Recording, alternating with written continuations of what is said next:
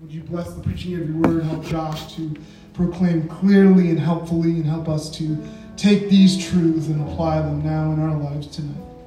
In your son's name, amen. Amen. All righty. If you have your Bibles, let's go to Exodus chapter 5. Exodus chapter 5. Okay, once you're there, I want to see you raise your hand. Let's see who gets there first. Well done. Juventus got there first. Some other people over here got it. I like it. What's going on? Okay, Exodus chapter 5. That's good. Okay, now once you're there, let's see. Keep your hand up. If your hand up, you're there. Still got people. Exodus 5. Exodus, second book of the Bible. Chapter 5. It's the 5th chapter in that book. It's shortly after chapter 4 and immediately preceding chapter 6. There we go. You're there. Okay, now you got it. Good. Here's what you do. Keep your Bible, put it on your seat somewhere, and everybody stand up. Because you had a hot day today. It was like 20 degrees hotter than normal. If you're from one of my Tri-City cities, it's like 50 degrees hotter outside than normal. I just need everybody to put both hands in the air like this. Hope you wore deodorant. Oh, good. Just everyone just do one of these stretches right here. That's good. Let's get another one going that way. This is a weird cult movement thing we got going on. Everyone can kind of face that way. I don't know what you need to do. If you need to like stretch your leg out, maybe do some like lunges going that way. That's going to get some karate chomps on the back of the person in front of you just to loosen them up. You can turn around and go that way. Now, that way if anyone karate chopped you, you can karate chop them back. Look, it's there we go. Let's everyone feel loose. Everyone's feeling better. Okay, go ahead, have a seat. Have a seat. I know, junior hires, what you have in energy, you maybe lack in water weight. I have plenty of water weight. In fact, I'm willing to donate water weight to anybody that's looking for any. And because of that, you were saturated, or you have all that water taken out of you in the sun today, and instead of filling up your body with nutrients like water, you decide water sounds good. You know what sounds better right now? Sour Patch Kids. And so you've done all sorts of terrible things to hurt your body, and because of that, you might feel sleepy. So here's what I'm going to do. I'm going to make sure that we are awake. So let's recap a little bit. So Exodus, last night we talked about Exodus 1 and 2, and who could summarize in 5 words what we learned from Exodus chapter 1 and 2 together? Girl in the yellow, what did we learn? Yeah. 5 words, what happened? Pharaoh. Yep. Boy. Boy. Oh, you're doing words. I like it. Pharaoh, boy. I'll take it. Girl. And then baby. The boat. And boat. I like it. Good. 5 words, right? We learned about Pharaoh. We learned about God. And last night it was showdown, throwdown between Pharaoh and God. Pharaoh fighting against God. Good. Okay, this morning we learned about the meeting at the burning bush. And we learned that God has a name. What's his name?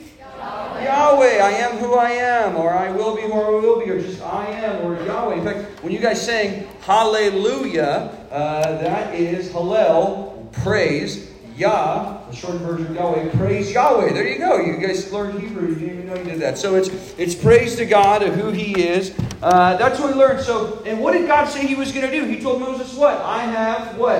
It says I've come down to somebody. What did God say He was doing? Yeah. He's going to bring the Israelites back to Yep. God has come down to rescue Israel out of Egypt. There we go. That's where we are now. Tonight we need to do some work. So I'm going to summarize chapter 5 and 6. We're not going to look at 5 and 6. We just look at Exodus chapter 5 in your Bible. Stick with me here. Exodus chapter 5, they go to Pharaoh. Let my people go. It's the famous saying. And in verse 2, Pharaoh says, who's Yahweh that I should obey his voice?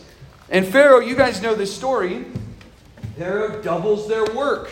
He makes it harder for the people of Israel. He says, you people are lazy. In fact, he says, because you guys have been paying attention to lying words, verse 9. In other words, Pharaoh says, Moses has been lying to you. You are all lazy. Now you are going to work hard.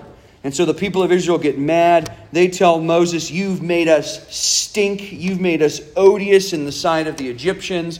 Chapters 5 and 6 seem like a low point in this story. And so as we get tonight, now you can turn to chapter 7. Turn to chapter 7. That's where we're at. Okay, so we've already had this first meeting, and now we get into chapters 7 through 10. And because I know I need to keep you guys awake, you don't want the sun baking to slow you down, I'm going to start you off with a poem. A little poem. Do you guys like poems? Who likes poems? Who likes writing poems? Who has a poem that they've written that they'll share with us right now? No, I'm just kidding. We won't do that to you guys. We'll share that later, preferably after small group time. Here's a poem for you. I discovered this in my deep research into the book of Exodus. I found a poem about the book of Exodus. You ready? It goes something like this. So you think you've got friends in high places with the power to put us on the run. Well, forgive us these smiles on our faces. You'll know what power is when we are done, son. So, that's not really an old poem. Go to the next slide. Those are lyrics from Prince of Egypt. You can't really see them well. That's Hotep and Hui that sing that song. There they are. They're not in the Bible either, but man, you guys can see that kind of well, right? You see that more or less? Más o menos? Okay, we're doing well here. That's good. So, you can see that. So, that's just this song in the Prince of Egypt. You can get those guys out of here now. And the reason why I bring that up is twofold. Well, that's from the song You're Playing with the Big Boys Now. And my 3.5-year-old daughter, when she saw Prince of Egypt for the first time, that for some reason immediately became her favorite song. As she walked around the house menacingly going, "You're playing with the big boys now." And it's an interesting song. It's a catchy song. But I actually think it might be the most accurate song in the movie. Because what you have in Exodus 7 through 10 is this sort of showdown between the gods of Egypt and Yahweh, the God of Israel, the one and only true God. I mean, the Egyptians had gods, you got to understand this, for everything. They had over 2,000 gods that they believed in. How many of you, your parents, like it when you clean your room? You like it? Yeah, that's good. That's good. You maybe have heard the expression, there's a place for everything and everything needs to be in its place. Have you heard this before? Yeah. Okay, so in Egypt you might say something like, there's a God for everything and for everything there is a God. I mean, these people had gods for everything. They had a god for magic and medicine. They had a god named Hathor. She was a goddess of music, dancing, and drunkenness. 3 things not allowed at the Masters University, so we'll talk about that later. They had a god of letters and writing. They had one goddess who protected against venomous animals. Many of the gods were protectors, and of course, the most powerful god was a god named Ra, who was the god of the sun. He had the head of a falcon. He was sort of like Pharaoh's personal god, of personal access between Pharaoh and the rest of the gods. And in the movie, the song is silly. It's a sort of battle. But what you have in chapters 7 through 10 is sort of the main event. If chapters 1 and 2 were this commercial for an upcoming boxing match, chapters 7 through 10 is the actual bout. It is the throwdown here. And that's what we're going to have. In chapters 7 through 10, we see the plagues. The plagues on Egypt. Now, 4 chapters. How many of you are eager for me to read all 4 chapters straight through right now? Wow, you guys are awesome. I'm not going to do that to you. Here's what we're going to do. Can we make a covenant? How about we make this covenant? If I read the first 13 verses and you turn to all the other verses that I ask you to later, then we could do that. Does that work for you? So we'll read 13 and I'll just have you kind of flip pages. All right, we got this, homies. Let's do this. Verse 1, chapter 7. Let's read 1 through 10. Let me tell you what's going to happen. Chapter 7, 1 through 13 is like a sneak preview of how the plagues are going to go down. The rest of 7 all the way through chapter 10 are the 9 plagues. And then chapters like 11 and 12 is the 10th plague. We'll look at plagues 1 through 9 today. That's what we're going to look at. So let's go here. Chapter 7 of Exodus, verse 1. It says, Then Yahweh said to Moses, See, I make you as God to Pharaoh, and your brother Aaron shall be your prophet. You shall speak all that I command you, and your brother Aaron shall speak to Pharaoh that the sons of Israel... let the sons of Israel go out of his land. But I will harden Pharaoh's heart, that I may multiply my signs and wonders in the land of Egypt. When Pharaoh does not listen to you, then I will lay my hand on Egypt and bring my host, my people, the sons of Israel, from the land of Egypt by great judgments. The Egyptians shall know that I am Yahweh, when I stretch out my hand on Egypt and bring out the sons of Israel from their midst. So Moses and Aaron did it. As Yahweh commanded them, thus they did. Moses was 80 years old and Aaron was 83 when they spoke to Pharaoh. Now Yahweh spoke to Moses and Aaron, saying, when Pharaoh speaks to you, saying, work a miracle, then you shall say to Aaron, take your staff and throw it down before Pharaoh, that it may become a serpent. So Moses and Aaron came to Pharaoh, and thus they did just as Yahweh had commanded. And Aaron threw his staff down before Pharaoh and his servants, and it became a serpent. Then Pharaoh also called for the wise men and the sorcerers, and they also, the magicians of Egypt, did the same with their secret arts. For each one threw down his staff, and they turned into serpents. But Aaron's staff swallowed up their staffs. And yet Pharaoh's heart was hardened. He did not listen to them, just as Yahweh had said. Thus reads God's very word. Let's pray before we talk about this together. Heavenly Father, we talked about how last night that we need to know you. That the only way to receive eternal life is to know you and know your Son, Jesus Christ, whom you have sent. Lord, help us to pay attention to this very important passage. Help us to understand what it means to obey you, and help us to hear the warning of what it looks like to disobey you. Lord, we came for a lot of reasons to the camp this weekend. I'm convinced that you have brought these students here to hear this passage. And so I pray you'd help us to be hearers of the word and doers as well. It's in Christ's name we pray. Amen. This passage is a section that we commonly know as the plagues. And usually in the movies, this is a really short passage. Right? It's usually like a 30-second, 60-second montage of bad things happening, and then everybody's sad, and it's kind of over. But you notice I mentioned it's 4 chapters long. It takes up a bulk. I mean, there's more. We read last night 2 chapters. That's like usually 40% of those movies. These make up 4 chapters of the book of Exodus. The other thing about this is there's usually often like a cartoonish vibe when it comes to the plagues. Like you'll read like a children's book and there's like frogs on the Egyptians' heads. And they're like, oh, that's gross. And the Israelites are like, ha, frogs. And we think it's this like children's activity. But as you really look at the plagues, you see that these are horrific and terrifying and absolutely devastating to the world's greatest superpower at that time. I mean, again, think about these. These are no laughing matter. They're weighty. All of the Nile, the source of power for Egypt, turned to blood. Frogs covering the land. Gnats and then flies. And then the livestock die. And boils over everyone's skin. And huge pieces of destructive hail and thunder and fire falling from the sky. And then darkness. And then the death of the firstborn of every family. The plagues they're hardcore. I mean, these are devastating. And in these signs and wonders, we see that God unleashes his destructive power on Egypt. And we've been talking about the book of Exodus is about God's self-revelation.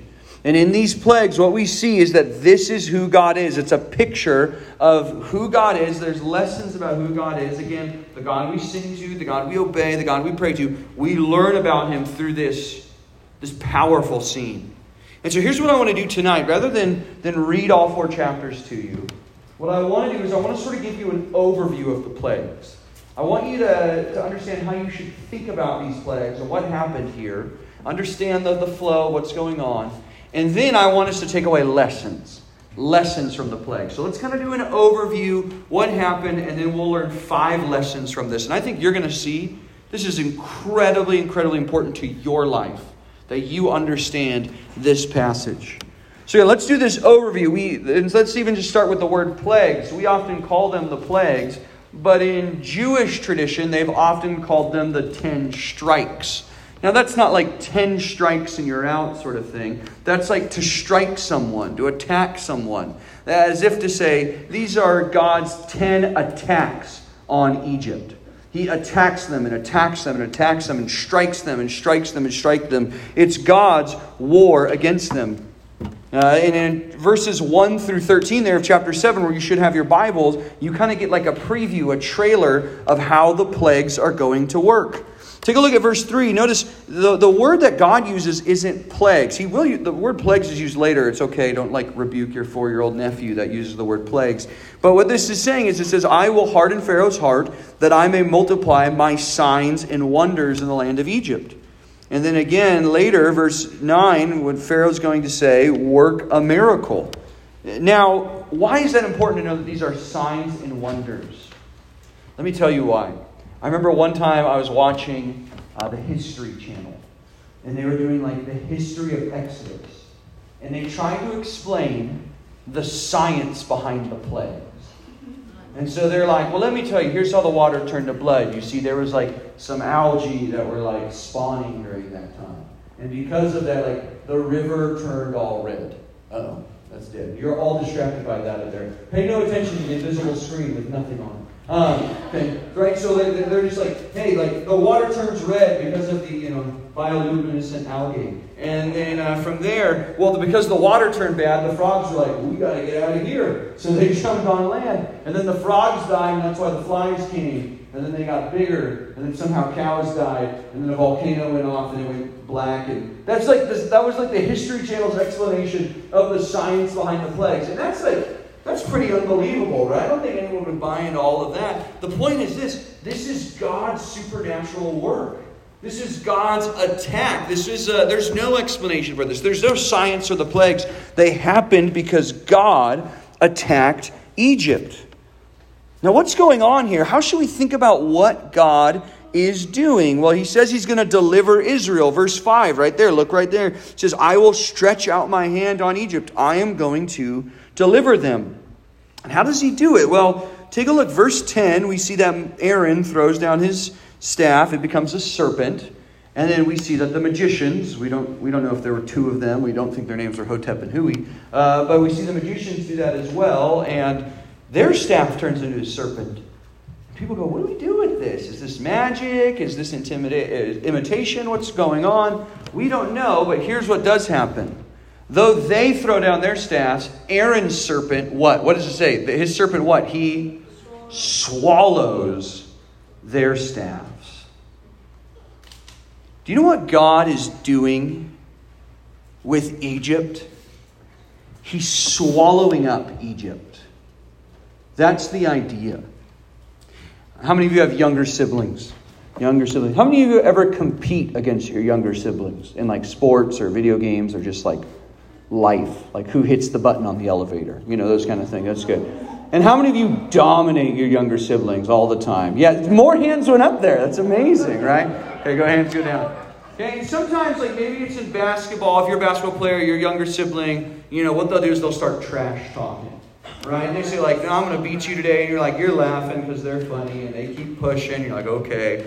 And then at some point, they cross the line with their trash talk. And you go, all right, listen. I am going to wipe the floor with you. Right? And you just obliterate them. Right? That's what God is saying when the serpent swallows up the other serpents. As if to say, this is not even going to be close. I'm going to utterly destroy you. It's God calling his shot with what's going to happen with the plagues. And that's exactly what happens with the plagues. Again, think about the devastation of this. It says first. What's the first one again? Who can remind me? What's the very first one of these strikes, these attacks that happens? Yes. Go for it. You, right here. Yeah. First plague is what? The sea turned to blood? Yeah, the Nile turns to blood. And it doesn't just say the Nile. It says all the water, including the water in their jars, in their houses. The flimsy one made of wood and the really fancy ones made of stone. It all turned to blood. Right? That's horrific. Okay, then you get frogs, which some of you are weird and you like pet frogs. And you're I think it's cool to have a pet frog. And sure, that's okay. You'll figure that out one day if you want to get married kind of thing. But you wouldn't want tons of frogs. Frogs in your house. frogs upon frogs, and then like gnats, these little annoying bugs everywhere. And at first you're like, okay, well I could deal with that. Those are all annoying. But then you have the livestock dies. That's your food for the future. And then there's these painful boils, these sores, these scabs with pus and gnast and stuff all over everybody. And then God sends this hail. The livestock dying killed all the animals in the field. The hail comes through and wipes out all the people, all the rest of the animals that didn't die. Then there's these locusts that wipe out the crops. Check this out. You just lost all your meat and all your vegetation. And then there's darkness. Them wandering around in the dark. It's very almost tomb-like what's happening. That's what God is doing to Egypt. In fact, it gets so bad that at the end there, the Egyptians say, "Do you not understand what's happening to us?" So in chapter 8, the magicians are going to say, "This is the finger of God." And then later, the people are going to say, you need to do something, Pharaoh. Do you not understand that all of Egypt is in ruin? That this is bad stuff that's happening here. And yet, what we see again and again is that Pharaoh does not listen to Yahweh. Take a look at chapter 7, verse 13. Here we go. Everyone look at your Bible. 7-13. It says, "Yet Pharaoh's heart was hardened, and he did not listen to them." Look at chapter 7, verse 22. The magicians of Egypt, they were able to imitate with their secret hearts the works that Moses and Aaron did. So Pharaoh's heart was hardened, and he did not listen to them as Yahweh had said. And then chapter 8, verse 15. When Pharaoh saw that there was relief, he hardened his heart, and he did not listen. You can jump to chapter 9, verse 12. It says that again, Yahweh hardened Pharaoh's heart, and he did not listen. And again, no matter what's going on, Pharaoh refuses to obey. He refuses to submit. His world is falling apart, and yet he will not repent. And so Yahweh brings upon his plagues. He destroys Egypt. And they sort of progress, right? They get worse. And so the first three are sort of annoying. The second three make life hard. But the last three are just destroying all hope that they have for the future. Such that, like I said, they're almost like in the grave, walking around in the dark afterwards. So that they cannot see one another. Meanwhile, by the way, the whole time, Israel, totally fine. If we were to read through it, you'd see that the plagues, it strikes the animals in the fields of the Egyptians, but where the Israelites lived, they were totally fine. Untouched, unharmed. So here's the question then. Why? Why did God do this? Why does this happen? And for us, what lessons should we learn? What lessons should you take away from the plagues? What should you learn from these 10 attacks tonight, just the first 9? Well, I have 5 of them for you. Remember, Moses later is going to become a preacher in the book of Deuteronomy. And when we read the Old Testament, let me just help you guys with reading your Bibles. It's more than just a history book. Right? There's an angle, there's a slant, there's something that the author wants you to learn through the stories that are being told. And you, young person, even though this book is 3,500 years old, there is tons for you to learn from this tonight. Let's learn these 5 lessons. You write these down in your notes. Lesson number 1 is this: Yahweh is the matchless sovereign. We find out who the true king is, who the real ruler of the universe is. And it is God. It is the God who has shown himself to be Yahweh. I am who I am. Psalm 24:1 says this: "The earth is Yahweh's and the fullness thereof, the world and those who dwell therein." And the plagues prove it. The plagues show to us that there is nothing in this world to which God doesn't say, mine. That it's all under me, that it all belongs to me, and that I control all of it. Think about his control in nature here. We see waters and small animals and insects and large beasts and the human body and the sky, weather, light, death itself. All of it is under the control of God. There is not one of those things that resists his will that doesn't submit to his will. And there's a real sense here of what's happening, that God is showing his power over the gods of Egypt. That their gods are foolish. Take a look on the screen. This will be next time. But Exodus 12:12 says this. He says, "For I will pass through the land of Egypt that night." That's going to be the 10th and final plague. "And I will strike all the firstborn in the land of Egypt, both man and beast.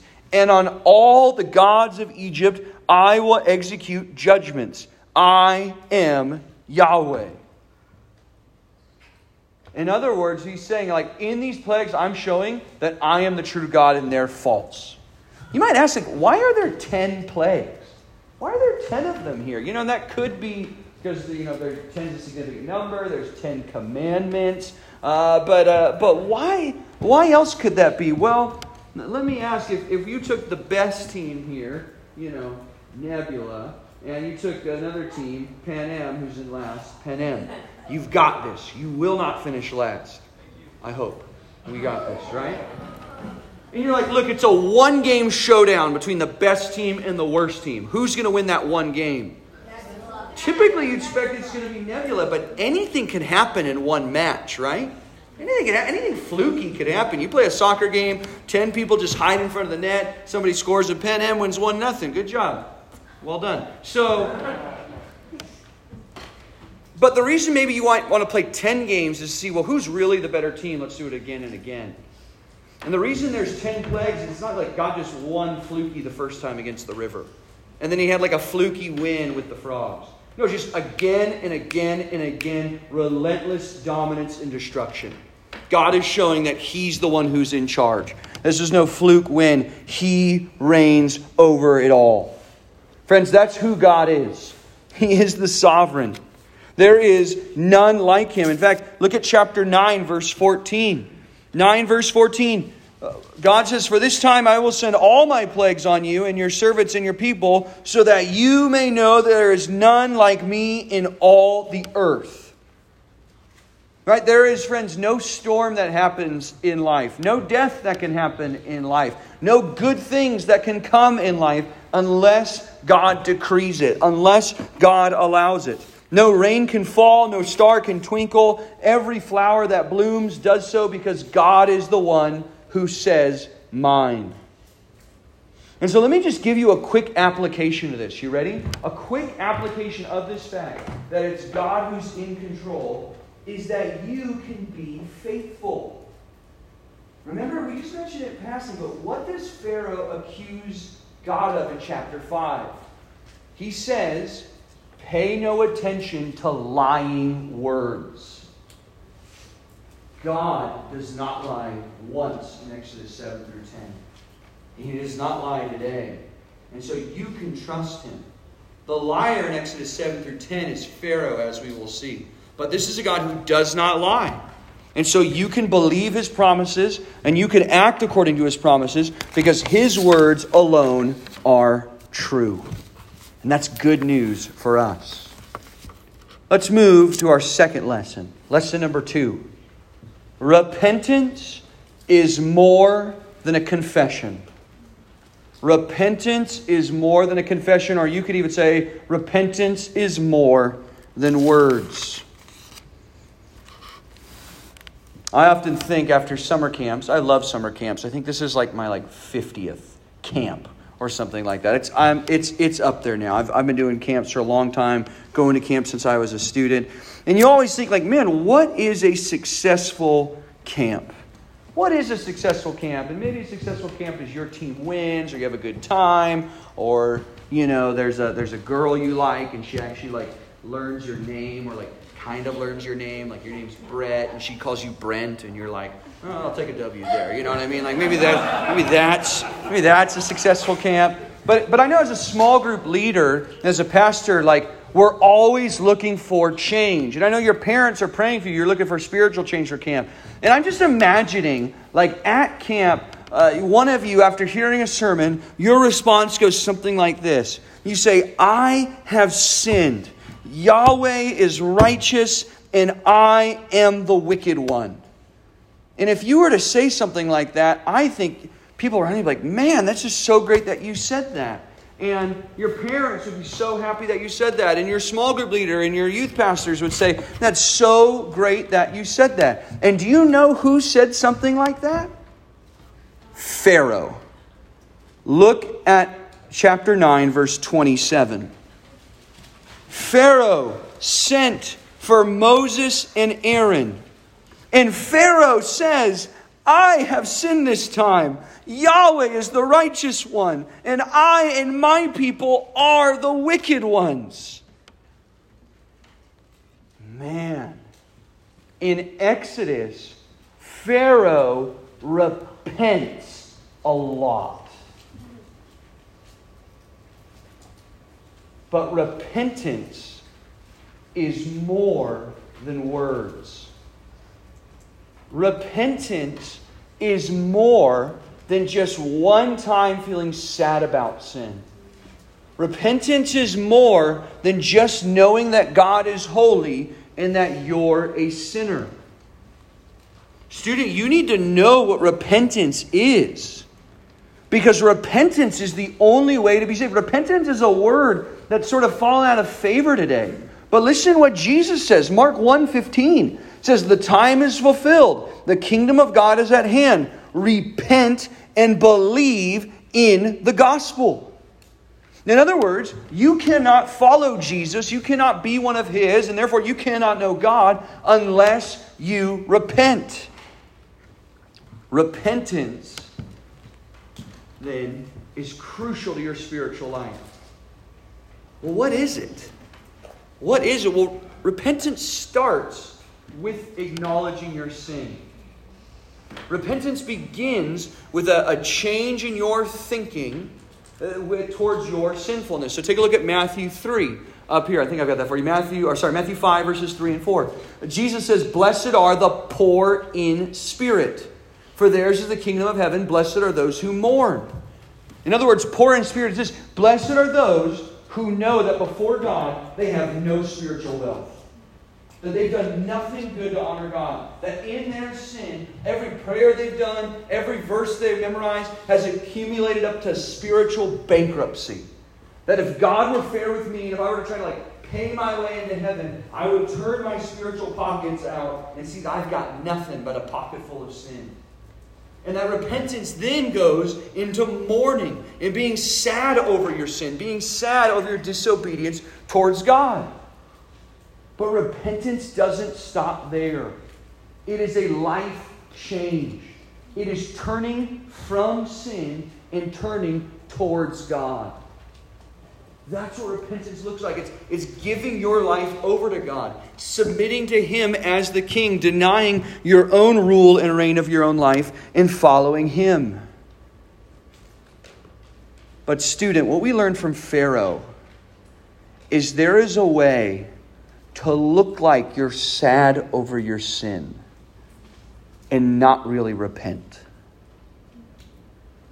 2 Corinthians 7, you could look up this verse later. It's verses 10 through 12. Talks about that there is godly sorrow and there is worldly sorrow. In fact, let's turn there. Let's go there now. 2 Corinthians 7. Hold your spot here in Exodus. We'll come back. Let's go to 2 Corinthians 7. This is important. It's in the New Testament. Because you need to ask the question, if I'm really a Christian, am I following this God? And then therefore the question you need to ask is, have I really repented? Have I actually repented in my life?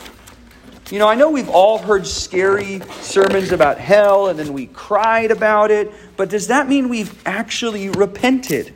So 2 Corinthians, let's go chapter 7, and then we'll take a look at verse 10. I think is everybody there with me, or you're with me, or you're looking on your neighbor's Bible, because this is important for us to look at. Okay, Paul writes this. He said that there is a sorrow that is according to the will of God that produces a repentance without regret, leading to salvation. But the sorrow of the world produces death. So notice, there's a way to be sad over your sin that's good, and there's a way to be sad over your sin that produces death. And so you might be thinking, well, how do I know which one's the good one? Here it is. You ready? Look at verse 11. Here's what the good one is. Paul writes, "For behold, what earnestness this very thing, this godly sorrow has produced in you. What vindication of yourselves, what indignation, what fear, what longing, what zeal, what avenging of wrong. In everything you demonstrated yourselves to be innocent in the matter." In other words, real repentance looked like zeal for obedience, love for God, allegiance to Him. I would fear that in a room this size, that some of you have gotten really good at a Pharaoh-like repentance, where you can turn on the waterworks and you can make yourself feel sad so that you think someone will go, "Oh no, it's okay, God loves you." Only so you can go back to walking the exact same sin you were just walking in. Godly sorrow has tears followed by life change, which in the middle there is a commitment to the Lord. False repentance has tears and nothing more. Lesson 3. Lesson 3. The heart can be hardened. The heart can be hardened. I mean, this is a massive theological point. This is something to wrestle with, and you can find pages and pages of what's going on here, not only on this topic, but on other times in the Bible addresses this. But let's just let the Bible speak for itself. In Exodus 7:13, we won't look here. In 7:13, 7:22, and 9:7, it says that Pharaoh's heart was hardened. And then in 8:15, 8:32, and 9:34, it says that Pharaoh hardened his heart. So his heart was hardened, and then other verses, Pharaoh hardened his heart, and then yet other verses, 9:12, 10:1, 10:27. I can give you these verses later if you want them. It'll say actually, in fact, let's go back to Exodus. Look at 10:1. Everyone there? Exodus chapter 10. Look at verse 1. "Then Yahweh said to Moses, 'Go to Pharaoh, for I have hardened his heart.'" So what do we do with this? What do we think about this? Is it Pharaoh hardening? Is it a secondary hardening? Is it God? How do we think about this? Well, I'll tell you one thing we do. We know that God is sovereign over rulers. The most powerful king, no matter how wicked he is, God rules over them. In fact, I think I've got a verse from Proverbs up there for you. Yeah, Proverbs 21:1 says, "The king's heart is a stream of water in the hand of the Lord, and He turns it wherever He will." It's the idea that later in Isaiah, it'll say that God will whistle. He'll whistle for other kingdoms to come to invade Israel. All right, because he rules over nations. He rules over kings. And there's something almost humorous here. Pharaoh thinks he's rebelling and he's just fulfilling God's purpose. Now here's the question. Is God making Pharaoh sin? Is he the one making him sin? And the answer to that is no. No. James 1:13 says this, "Let no one say when he is tempted, I am being tempted by God, for God cannot be tempted with evil, and He Himself tempts no one." So God doesn't put sin in Pharaoh's heart. But the word there for harden is a word there that sometimes is translated heavy, makes his heart heavy, or makes his heart glorious. In other words, he thinks he's glorious. But the other word is this, boldness. Boldness. So let's think about this for a second. Let me illustrate. You show up the day that you have a math test, and you've not studied at all. You just know it's doomsday. And you tell your buds, "Guys, I'm going to fail this test." And your buddies go, "No way, man. You got this. Come on." Your buddies are pushing you, and they're getting you fired up, and you're like, "Let's go. I got this." Or, again, I'll make fun of this so you know that you shouldn't date till you're 30. You'll have a guy that's like, "Man, I want to ask this girl out. I don't know if I should." And what does his buddies say? His buddies go, "Dude, you got this." And then he's fired up right before the rejection that he deserves. And there's a way that your friends help make you bold. You were desirous, you wanted to do the thing, and your friends kind of put strength in your heart. When it says that God hardens Pharaoh's heart, here's what that's saying. Pharaoh really wants to disobey. He really wants to rebel. And God says, yeah, go for it. Sure, that'll go really well for you. See, we often think that the way that God punishes us is going to be like fire from the sky, or it's going to be something like the plagues that happen in our lives. But friends, Romans 1 talks about God giving people over to their sin. Like a boat that's tied to the shore, but the water's pulling it down. The boat wants to go, and God just sort of knocks the rope off the pole and lets that boat go the direction that it wants to go. Friends, that's how sin works. Don't you see in this book the blinding effect of sin? That we think that people don't believe God because God hasn't proved himself. And yet you're looking all around here, and there's these plagues happening, the sky's falling apart, and what? Pharaoh what? He still doesn't believe. Why is that? It's the same reason why some of you have gone to church your whole life and still don't believe. It's the reason why even right now some of you think, like, man, I wish I could be anywhere besides here in my life. Because unbelief isn't that you don't have enough facts. Friends, unbelief is a decision that you make. Unbelief is rejection of God despite everything else you see and know about Him.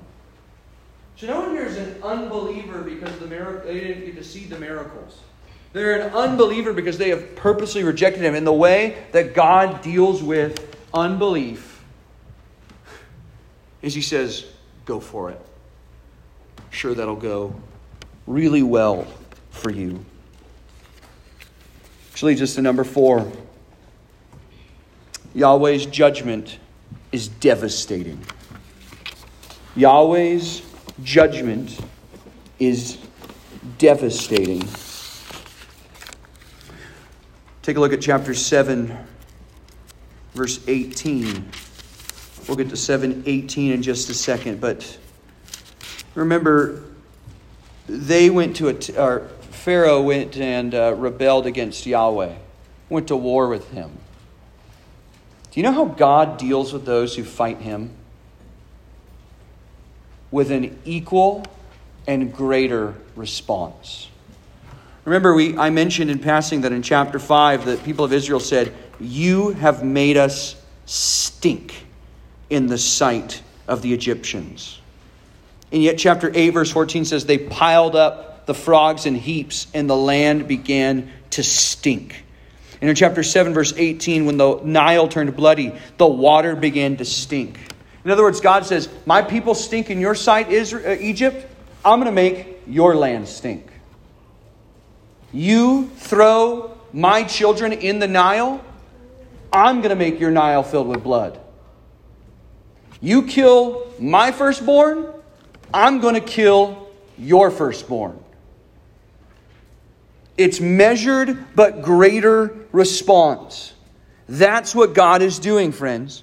And this is a doctrine that maybe we're not always comfortable with, but this is no fluke. This is how God deals with His enemies. He will deal with them in justice. He will punish them. Now, in one sense, this is incredible comfort to the believer. Because if we belong to God, we cannot be harmed eternally. And yet, if you do not belong to God, friend, there's no one who's going to stand by your side when this judgment comes. Because you've made yourself an enemy of the King. That in your sin, in the sin that you've done repeatedly, in the sin that you've often laughed about, you've walked in the ways of Pharaoh in rebellion against God. Friends, this is the judgment that's coming. Now you might say, yeah, that's true. But if I were like the Egyptians, I would have figured this out. I would have said, okay, this is going really bad for me. I'm going to go ahead and side with the Israelites. And maybe you would have. There were some that did, but not many. And there won't be many in the future either. You know in Revelation, when God's pouring out his wrath on the earth, that a lot of these same plagues double dip. So again, you have water turned to blood, animals dying, locust, hail. You have outer darkness. Do you know what happens in Revelation 9? Take a look at this. You might think, well, I would have repented, or I will repent if I see that stuff. Will you? Look at Revelation 9:20. It says, the rest of mankind who were not killed by these plagues did not repent of the works of their hands, nor give up worshiping demons and idols of gold and silver and bronze and stone and wood, which cannot see or hear, nor did they repent of their murders or their sorceries or their sexual morality or their thefts. You can add, they did not repent of their pride. Did they not repent of their false Christianity? Did they not repent of their other idols? Because the threat of consequences is certain for the unbelievers, but it is no certain means to repentance. Just because you know the threat is coming doesn't make you say, I need to stop worshiping self and loving the Lord. And so young persons, see this as a warning. That is the judgment to come for unbelievers and for false believers. Because this is who Yahweh is. Those who rebel against him and make war against him, he makes war against them. Finally, the fifth lesson from the plagues is we see Yahweh's goal is to be known. Yahweh's goal is to be known.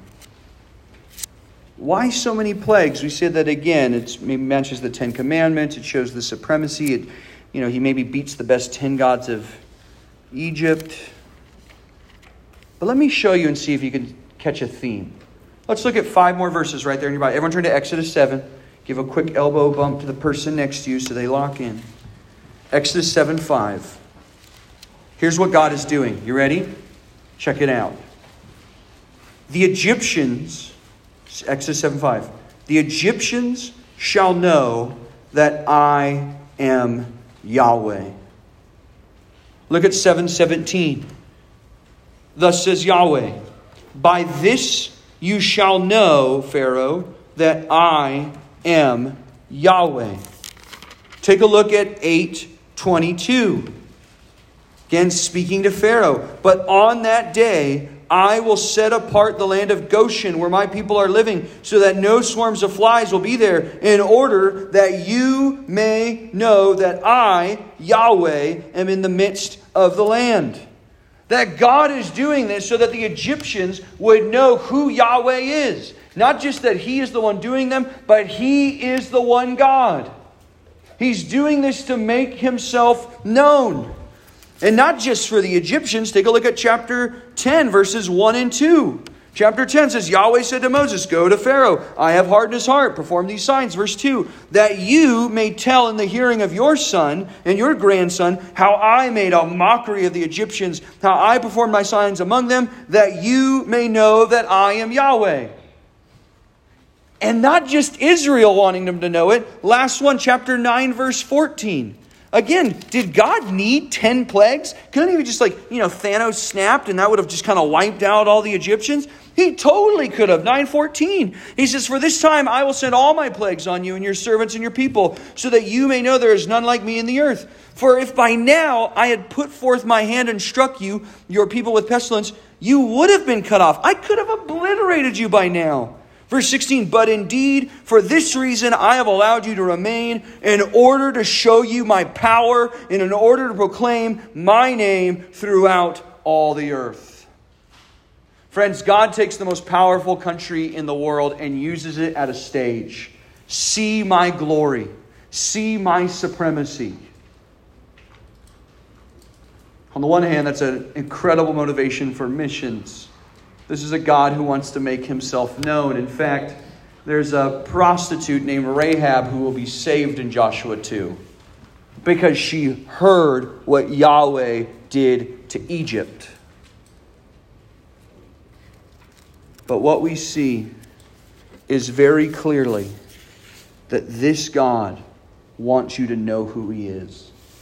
This is the God who is holy. This is the God who makes war with those who make war with Him. This is the God that sides with His people and remains faithful. Again, do you know Him?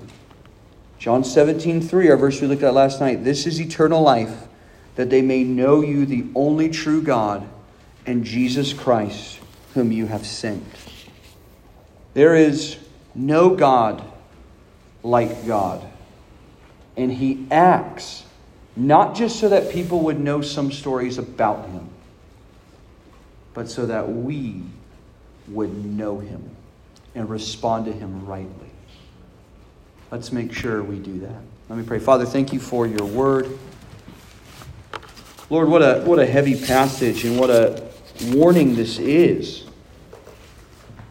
How sad would it be to see your glory and to see your character and to see your power unveiled and unleashed, and yet to not respond to it, to reject it.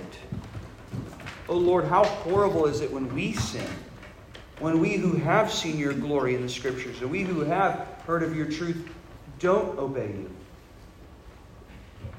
Lord, thank you for making yourself known. Help us to respond to you with worship, with real repentance. Thank you that we who are with you are protected by you, Lord. Lord, we thank you for your word. In Christ's name we pray. Amen.